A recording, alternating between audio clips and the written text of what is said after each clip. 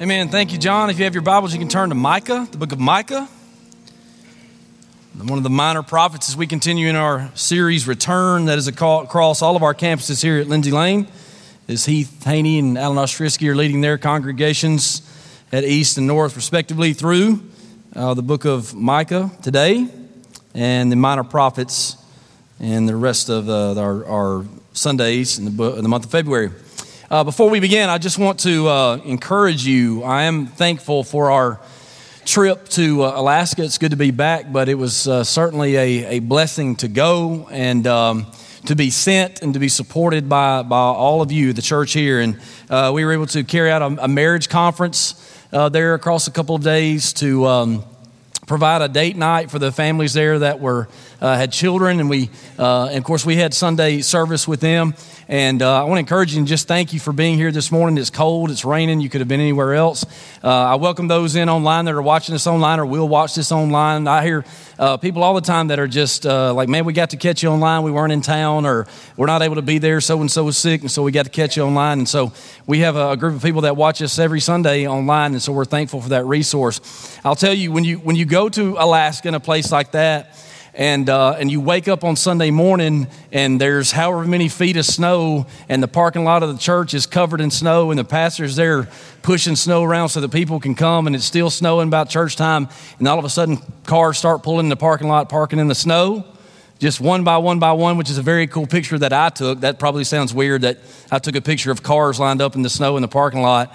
But it's just a reminder of me that, man, it takes excuses away. I'll just tell you that. It takes excuses away for and maybe it's a little bit different here. They probably say, yeah, you guys, your folks go when it's thunderstorm and tornado sirens, and yeah, we actually do that.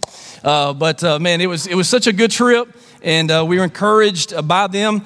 But part of the reason we were there was to encourage a young church, a growing church, encourage their young families in their marriages, and to show them a group of people from Alabama that would leave for a week and go on mission to serve and to preach the gospel and to serve the community and to minister to shut-ins and to children. And so we thank God for the culture of missions that's here at our church and pray that you'll consider being a part of a mission trip very soon. In Micah, God was and is always faithful to keep his promises. God is faithful. We just sang about that. It should not wash over us without us giving great thought to his faithfulness in our life. In Genesis chapter 12, when God called together a people for himself, he delivered on every promise that he made to them. He multiplied Abraham's descendants. He made Israel a great nation. He led them out of captivity. He led them to the promised land. He established a dynasty of kings. All the promises that he made to his people in the Old Testament, he has kept. And all the promises that he makes to us of salvation, he will keep.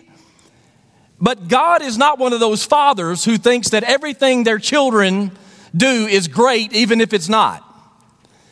He's not one of those dads that told those people in American Idol that can't sing for a lick that they were awesome when they went up there to sing. That's not the kind of God that we serve. He's an honest God.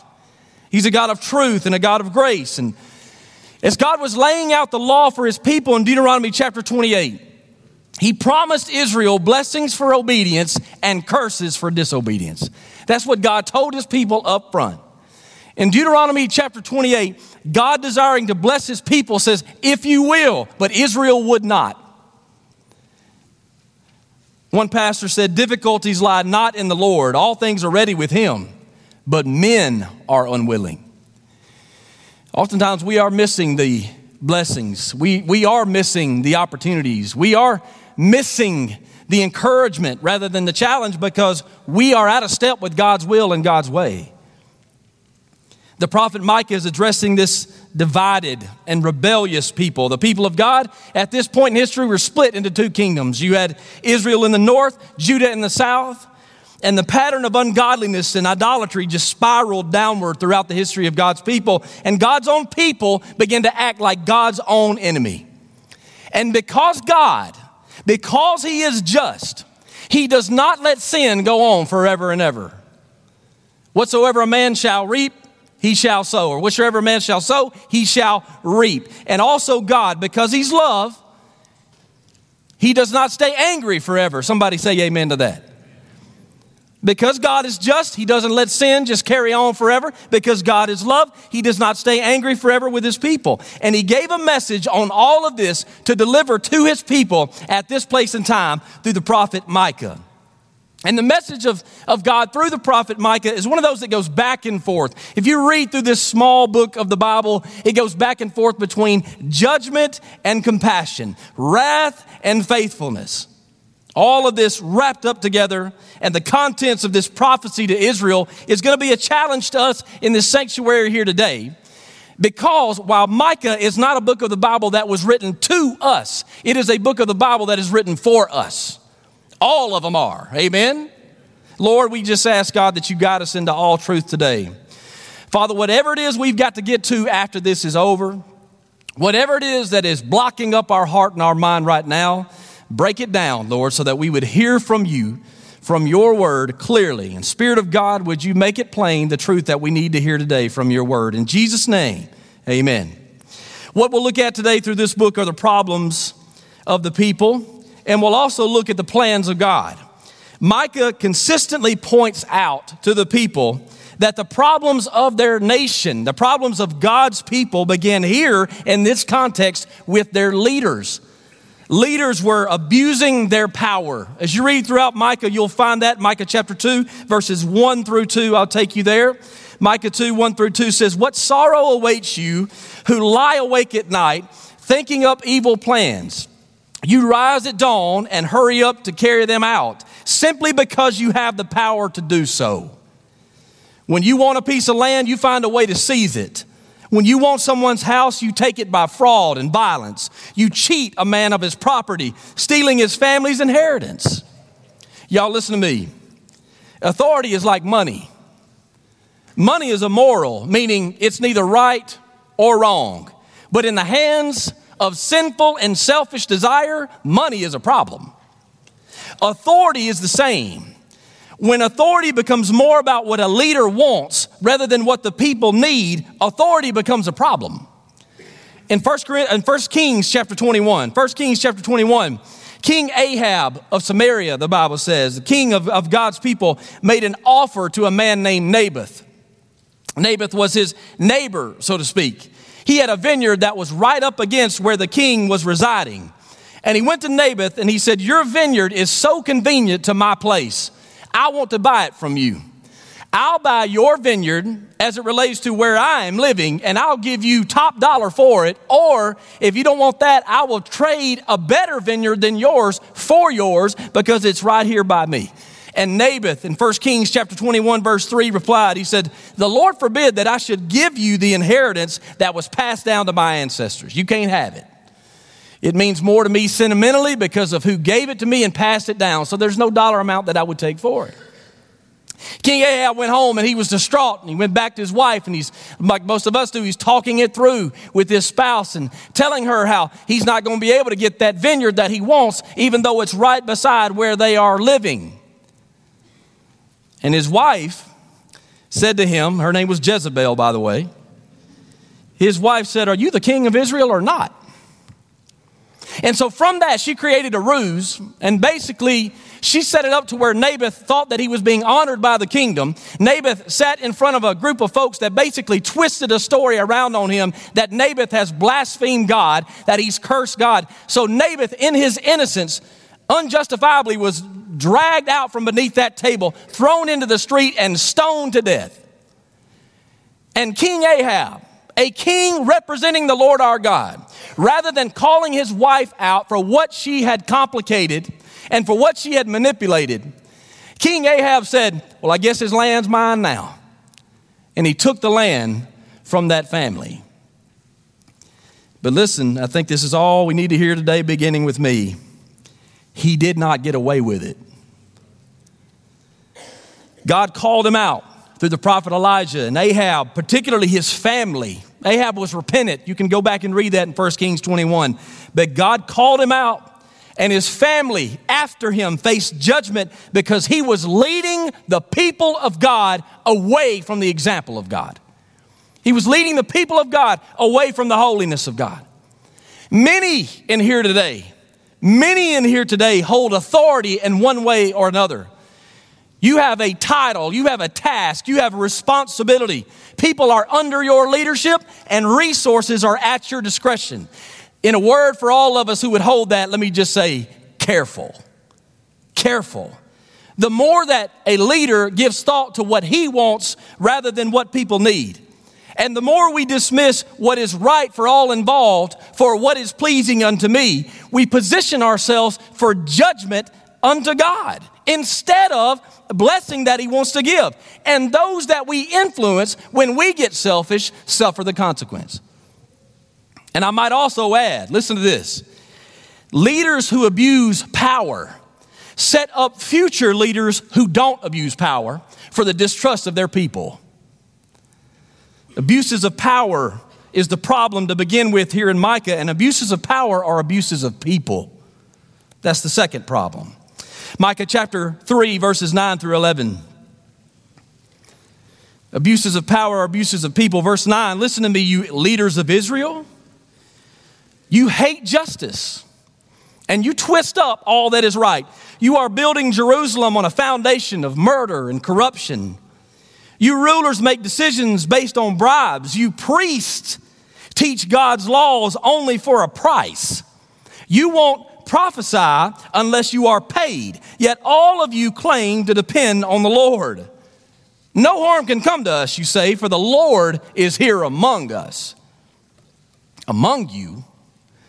Well, what about all the people that were killed by your leadership? What about all the people that were cheated, who are now broke? What about all the people who have an improper view of God, a distorted view of authority, and now of faith in God because of you? Because of the irresponsibility of leadership, the abuses of power that are now abuses of people. Even the prophets of God, no longer was it about a compelling that God had called them to preach the truth of his word, but now it was just about selfish gain. What do I get? And examples like that remind me and everybody in here that nobody is above selfishness, that we can all get there. And one leader said the following: when authority is perverted, those without power are devoured. And I might add, when authority is perverted, those who follow that leader are led astray. Leaders have a responsibility to social justice. You cannot read the book of Micah and come away with a different conclusion. Read all your favorite commentaries and they're going to tell you the same thing. Don't let culture tell you that social justice is a bad wording. If you have a negative connotation of social justice, it's because of the culture, not because of Jesus and his word. Social justice is not without standards. Let me make that clear as well. Social justice is not without standards, but it is a simple call for treating people right. It's the call for treating people fair, and God's word is for that as it guides us through that in Micah. And listen to this principle in balance. Please hear this. We should not assume the abuse of power for those who have it. And we should not also excuse the abuse of power for those who misuse it. The truth is in balance. And as we said before, when authority is perverted, people are led astray. And when the leaders abuse power, they abuse people. And the people follow suit. You know, when we stand before God, you're not going to be able to drag your least favorite politician with you and go, I did this because of them. They're not going to be there.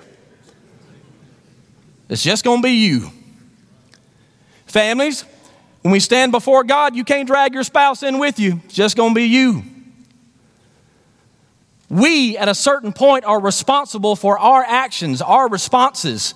The consequences belong to us. No longer can we blame anyone else. We need to man up and woman up and take responsibility for it because it's ours. So when you get to this place here in Micah chapter 2, verses 8 through 10, the leaders have gone astray and their abuses have abused people. But now God is holding the whole nation accountable. Everybody. Micah chapter 2, verses 8 through 10 says, yet to this very hour, my people, not leaders, not prophets, but all of y'all. Y'all was introduced this week to Alaska, past week. They say you guys. That's foreign language to us. We don't talk like that. Now, many of you that are coming in from other states, you are also learning this language. Y'all and you guys are synonymous. But God is saying all of y'all are responsible. Every single one of you. In fact, chapter 1, verse 5 says, the sins of the whole nation. Goes on to say in chapter 2, rise against me like an enemy. You steal the shirts right off the backs of those who trusted you.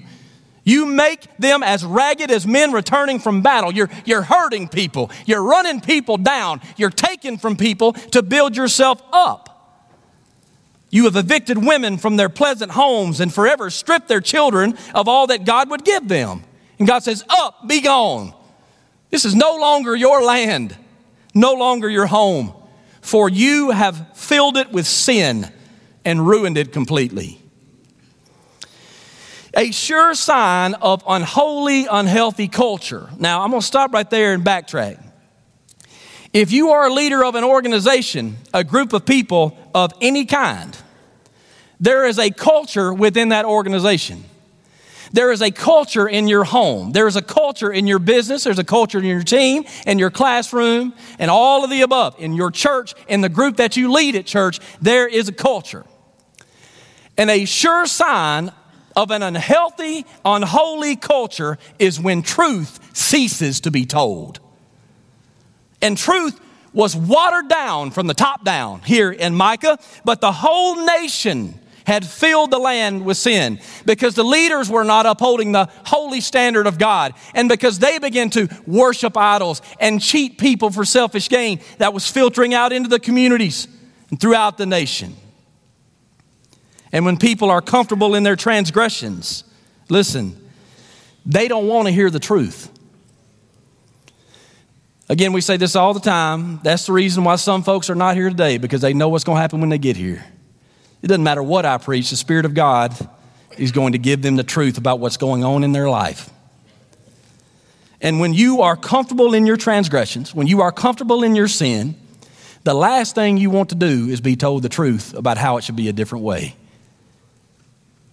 The whole nation had filled the land with sin. They didn't want to hear anything to counter or challenge their ways. Now listen, they didn't want anything to go against the way that they were feeling, yet they still wanted to go to heaven.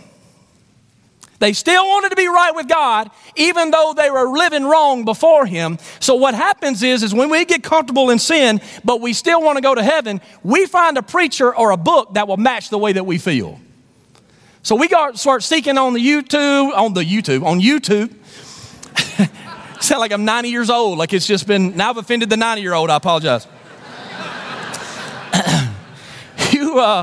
You start seeking all of these sources for something that will tell you different, yet it just kind of grafts God in there. And it tickles the way that we feel and massages our shoulders. And so we'll go with that because it's got enough of God in it, it'll leave me alone for the stuff I'm going through. An unhealthy culture, an unholy culture gets that way because the truth stops being told. Now, chapter 2, verse 11. We've just read chapter 2, verses 8 through 10. Let's read together chapter 2, verse 11.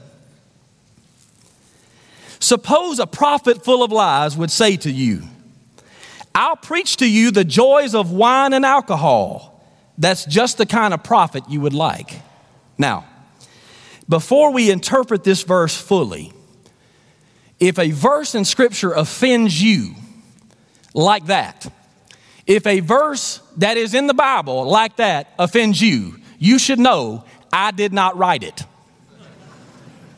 Lindsay Lane has not written this verse of Scripture. It was the next verse in line from Micah chapter 2, verses 8 through 10. If you have a decision to make there in your own heart that God is convicting you of, you take that up with Him. But I will say, because it's here. Now, you've got to understand what God's Word is saying here. I'll say it because it's here. If wine and alcohol is your joy, because again, what did it say? I'll preach to you the joys of wine and alcohol. That's just the kind of prophet you would like.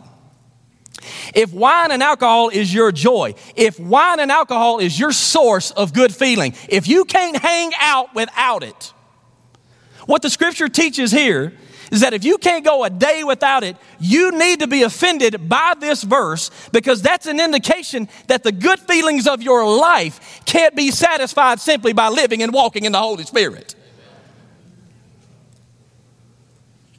See, that verse, chapter 2, verse 11, because again, no preacher can have a sermon titled The Joys of Wine and Alcohol, because there's too much warning in here to do that. Y'all hear me? I'm not trying to argue with you over one thing or another. I'm just telling you what's in here and what it means. That's my job under God. If I stop doing that, I become like one of these guys here in Micah. That verse in chapter 2, verse 11 is about alcohol, but it's not. Hear that. Alcohol is the example that it gives. And it's not casting out all kinds of scenarios and instances. I can't get into that with you. We ain't got that kind of time today. What if it's just this? And what if it's just that? What's being told here is that God's word is saying that when his people become comfortable in their sin, they don't want to hear the truth anymore. So they go find somebody that matches up with their feeling, or a false god, an idol that won't tell them the truth. It will just tailor the messages towards the way that they feel. And instead of telling them the truth about what they need to hear, they will give them the feelings message of what they want to feel. And if you are wavering, listen, if you are wavering, if you are reeling, if you are distant, the worst thing you can do is abdicate the truth. If you're struggling here today, I'm so glad that you are here struggling. Amen? If you've walked in here and you got things that are not right in your life and you know it and you don't want anybody else to know it, thank God for you being here, because God's got a chance to give you the truth face to face. And you get to hear the justice of God and the love of God and the forgiveness of God, that if you came in here one way, you don't have to go out the same, and God's discipline will chase you because he loved you. Man, thank God for who he is and his faithfulness. I'm so glad that God has called me out when I've been dead wrong. Or there have been times in my life when I wasn't wrong, but I was flirting with it. And I was close to it. And I kept getting near the edge like this. And God just kept on and kept on and kept on. And sometimes I stepped off and God would go, let me pull you back up. It's the truth that sets you free. Lies keep you right where you are. Stop lying to yourself. Stop letting other people lie to you about what's right in your life instead of telling you the truth about what's wrong in your life. It's the truth that sets you free. Those are the problems of God's people. The abuse of the leaders, the abuse of people, and the unholy culture. But then we get to the plans, because this is where the rubber meets the road. And the plans are what God is going to do about it all. And Micah chapter 2 verse 3 says, but this is what the Lord says, I will reward your evil with evil. You won't be able to pull your neck out of the noose. You will no longer walk around proudly, for it will be a terrible time. This is judgment, y'all. This is calamity. This is loss. And that is a part of God's plan for sin. Judgment. Specifically for the people of Israel, foreign invaders. Assyria first and then Babylon. They were allowed to divide the land, to conquer the people. They would no longer have this land set aside for them as promised by God. No longer would they have it. They were defeated by an enemy. They were torn from the land God had promised them. And God says, just as you took from others, just as you stole from those poor people, just as you took from those mothers and those children, I'm going to take from you as judgment on the nation that was meant to honor and represent me. Some look at verses like this that say, I will reward your evil with evil. You won't be able to pull your neck out of the noose. Some of those look and say, would God do this? Would God really do that? Would he talk this way? That's just not right. No, it's right. We just don't like it. Consequences for actions is true, is it not? Punishment for wrong actions is right, is it not? You see, we commend a jury that presents a guilty verdict. We commend a judge that decides to administer justice towards those persons or people who are guilty of a serious crime. We just don't like judgment. We don't like judgment as it relates to us and applies to us. We don't like judgment as it relates to God because we only want to consider God as love. Y'all, he is love. If God were not love, he would have just canceled Israel and stomped them right out. The very fact that he would allow them to live for so long is love. That's not what he did. He did not wipe them out. He did not just cancel the culture. He held true to his word and his warning because why? Because he's just.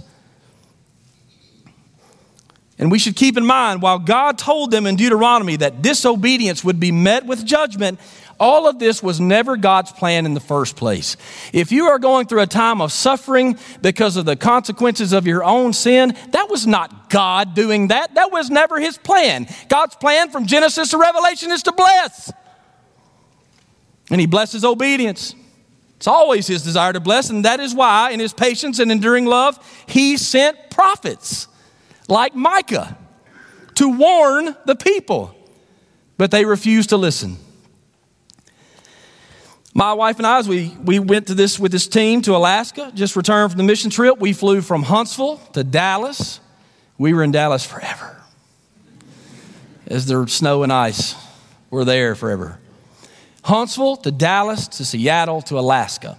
On the way back, we went from Alaska to Seattle to Dallas to Huntsville.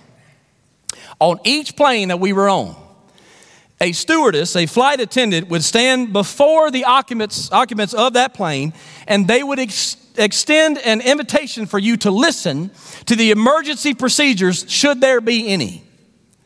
In a sense, they are warning you that if the plane were to have an emergency situation, this is how you should handle it. Each time, each flight, all the way, each step, a representative of the flight would talk us through the exits, right? Somewhere over here. For those of you that remember the movie Tommy Boy, I'm not introducing that, but that was a really funny scene.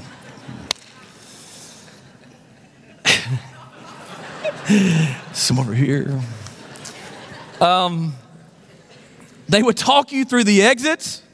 They would talk you through the oxygen mask that would come down out of the ceiling and the inflatable device that each person could use if the plane were to land in a situation where we were surrounded by water. They would put it on their neck. They would show you which tabs to pull. All this is going in for 6 flights, for 6 flights. Can't remember how many it was now. For all of those flights, every single time they did this. They were dedicated to telling us the truth. After about the third time, I stopped listening.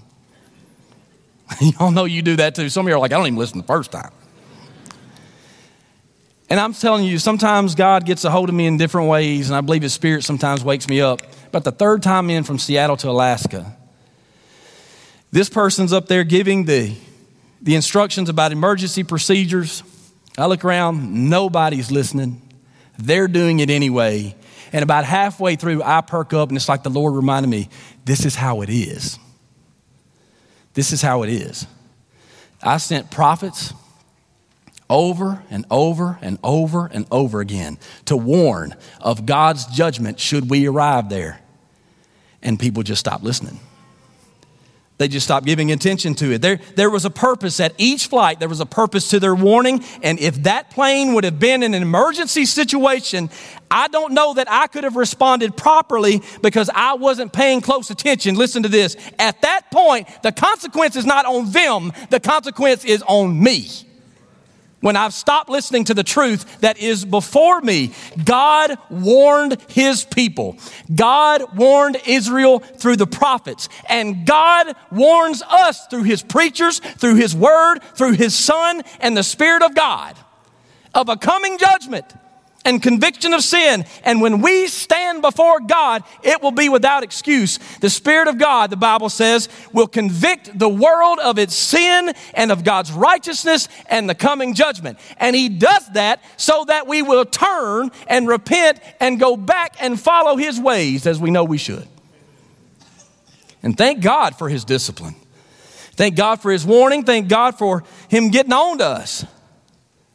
For his judgment is just. But judgment would not be the end. Amen. Judgment would not be the end. It's not God's desire for Israel to perish. The scripture says it is not God's desire that any should perish. Yes, Israel lost its land. You need to know that. Yes, the people of God were exiled. They were taken over by barbaric cultures. But Micah teaches us that a remnant of people, there in Micah, a remnant of people would be spared and they would return to Jerusalem once again in the future. Why? Why? What keeps the door of God's heart open for people? He's faithful. God is faithful to keep his promises. Even when we are unfaithful, God is faithful. God promised that Israel would be a source of blessing to the world. That was the promise of God.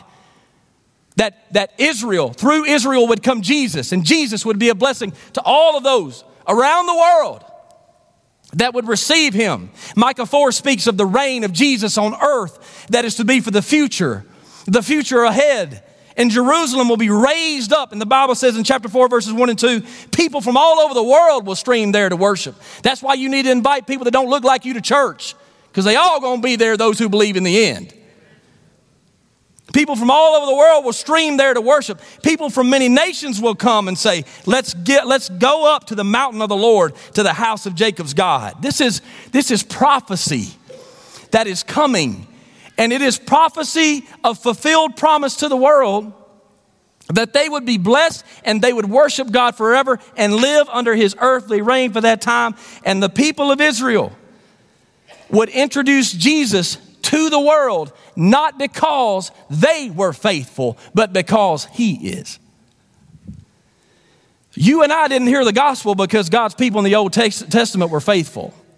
We heard the gospel because God is faithful, because of his love that persists even through the faults of his people. You see, Israel was incapable of overcoming immorality. They could not do it. As many times as God gave them chances, they could not overcome their immorality. And because the world is incapable of overcoming immorality, because we find ourselves in the same situation, don't we? We cannot, in all of our best efforts, do right by God apart from God. And so God's plan was and is for the world pardon. Man, that's a good word. Pardon. Micah chapter 7, verses 18 through 20.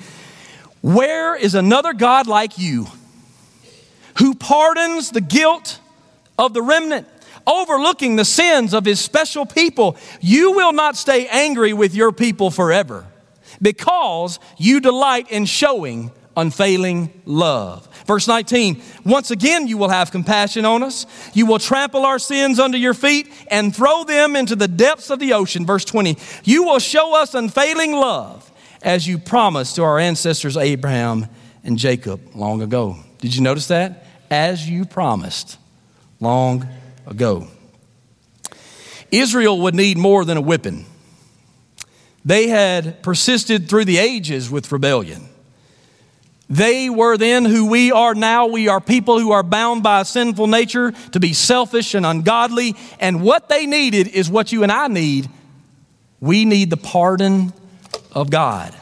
But you must understand, to issue a pardon without punishment is unjust. One more time. To issue a pardon without punishment is unjust. Here we go. The cross of Jesus Christ is where God's justice and God's love come together. The cross of Jesus is where it all comes together. We are pardoned of sin, not because God had a different feeling, but because God is faithful to keep his promise. The scripture says that there is no forgiveness of sins without the shedding of blood, and the blood of animals in the Old Testament only went so far. God saves through the system of sacrifice, and therefore God, who loves the world, gave of himself and sent his one and only Son to die a sacrificial death, and his blood flowed where ours should have flowed. The blood of Jesus covers our sin. It was shed for us. And Jesus, the Son of God, according to what the scripture says here in Micah, was trampled under the feet of God the Father for our sake, y'all.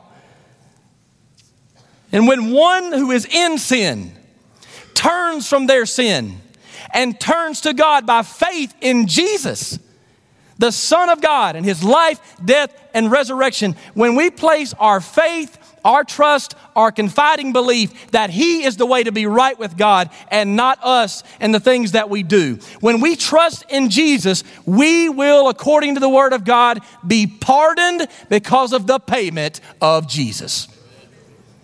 That's the good news. Preach it to yourself. Our problem is the same. It's sin. And God's plan of judgment for sin is sacrifice. But we are pardoned by that same sacrifice. If you remain in sin, listen to me. As I stood there in Alaska and we got the opportunity, the pleasure to preach, the privilege to preach to their folks on Sunday morning and to preach to a group of married couples on Friday evening. The first thing we did was lay a foundation for marriage. And one of the first things we did was preach the gospel. I told them, I don't know y'all. I'm assuming all of y'all are lost. So on Sunday morning with a group this size, I do the same thing. I preach the gospel often because that's where the power of God is.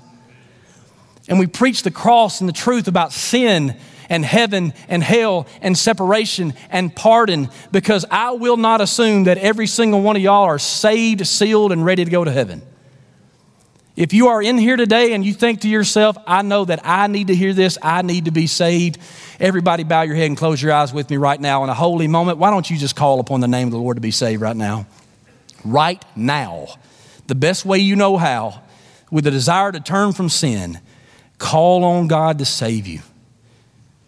Trusting in Jesus and His work, call on God to save you right now. From your heart to God's heart. For those of you that are saved, be praying for people that are not, here or not here. For those of you that are saved, remember the time when you prayed this prayer, when you called upon the name of the Lord to be saved. And I remember calling upon God that night in my bedroom at 11 years old to forgive me of my sins and to come into my life to be my Lord and Savior. In Jesus' name, I want you to look in Micah, that very last verse.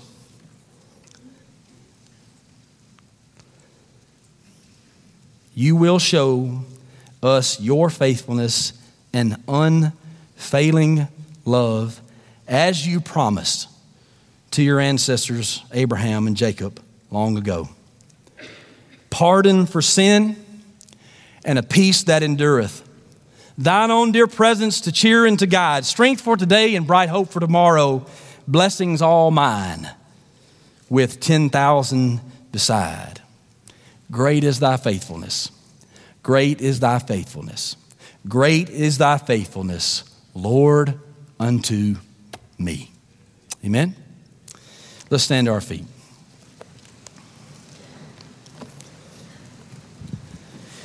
As you are standing to your feet, really the invitation is one of three things today. If you are right with God, saved of God, you are agreeing with everything in here with your heart and mind, why don't we worship God before we leave here today? And for some of you that may be thinking to yourself, I want to worship God, but there's something going on in my heart because I'm a guilty distance from God. Go on and agree with God for what He already knows. Confess and forsake your sin. Let there be a returning to God is the name of our series. Let there be a returning to God today, at this day, that you will turn and go in His direction so you will spare yourself from further judgment. And for those of you that would say today, if I'm honest, I need to be saved. I need to be saved today. And I want somebody to know it so they can help me take next steps. Two things you can do. You can walk this aisle right here. Nobody's going to make a scene out of you. We're not trying to embarrass you for anything in the world. We just want to help you. We have decision counselors. We have pastors here. All you've got to say is, I need to be saved. That's it. Or all you've got to say is, I have prayed for God to save me today. We can help you from there. Say, I love you and I appreciate that. I'm not coming to see you today. Then you can catch me right out there. Any one of our pastors, you can call us. You can fill out that card in your bulletin. You can say, I need to be saved. I want to talk with someone. We want to help you and walk you through that. Amen. Lord, we are here and we're here because of you. And Lord, for that blessed time in the future where we will be with you forever and ever, God, is because of you. And so, Lord, we give you glory today. Lord, if there be any in here today that are going to heaven, may we lift our voice in praise and worship before we leave here.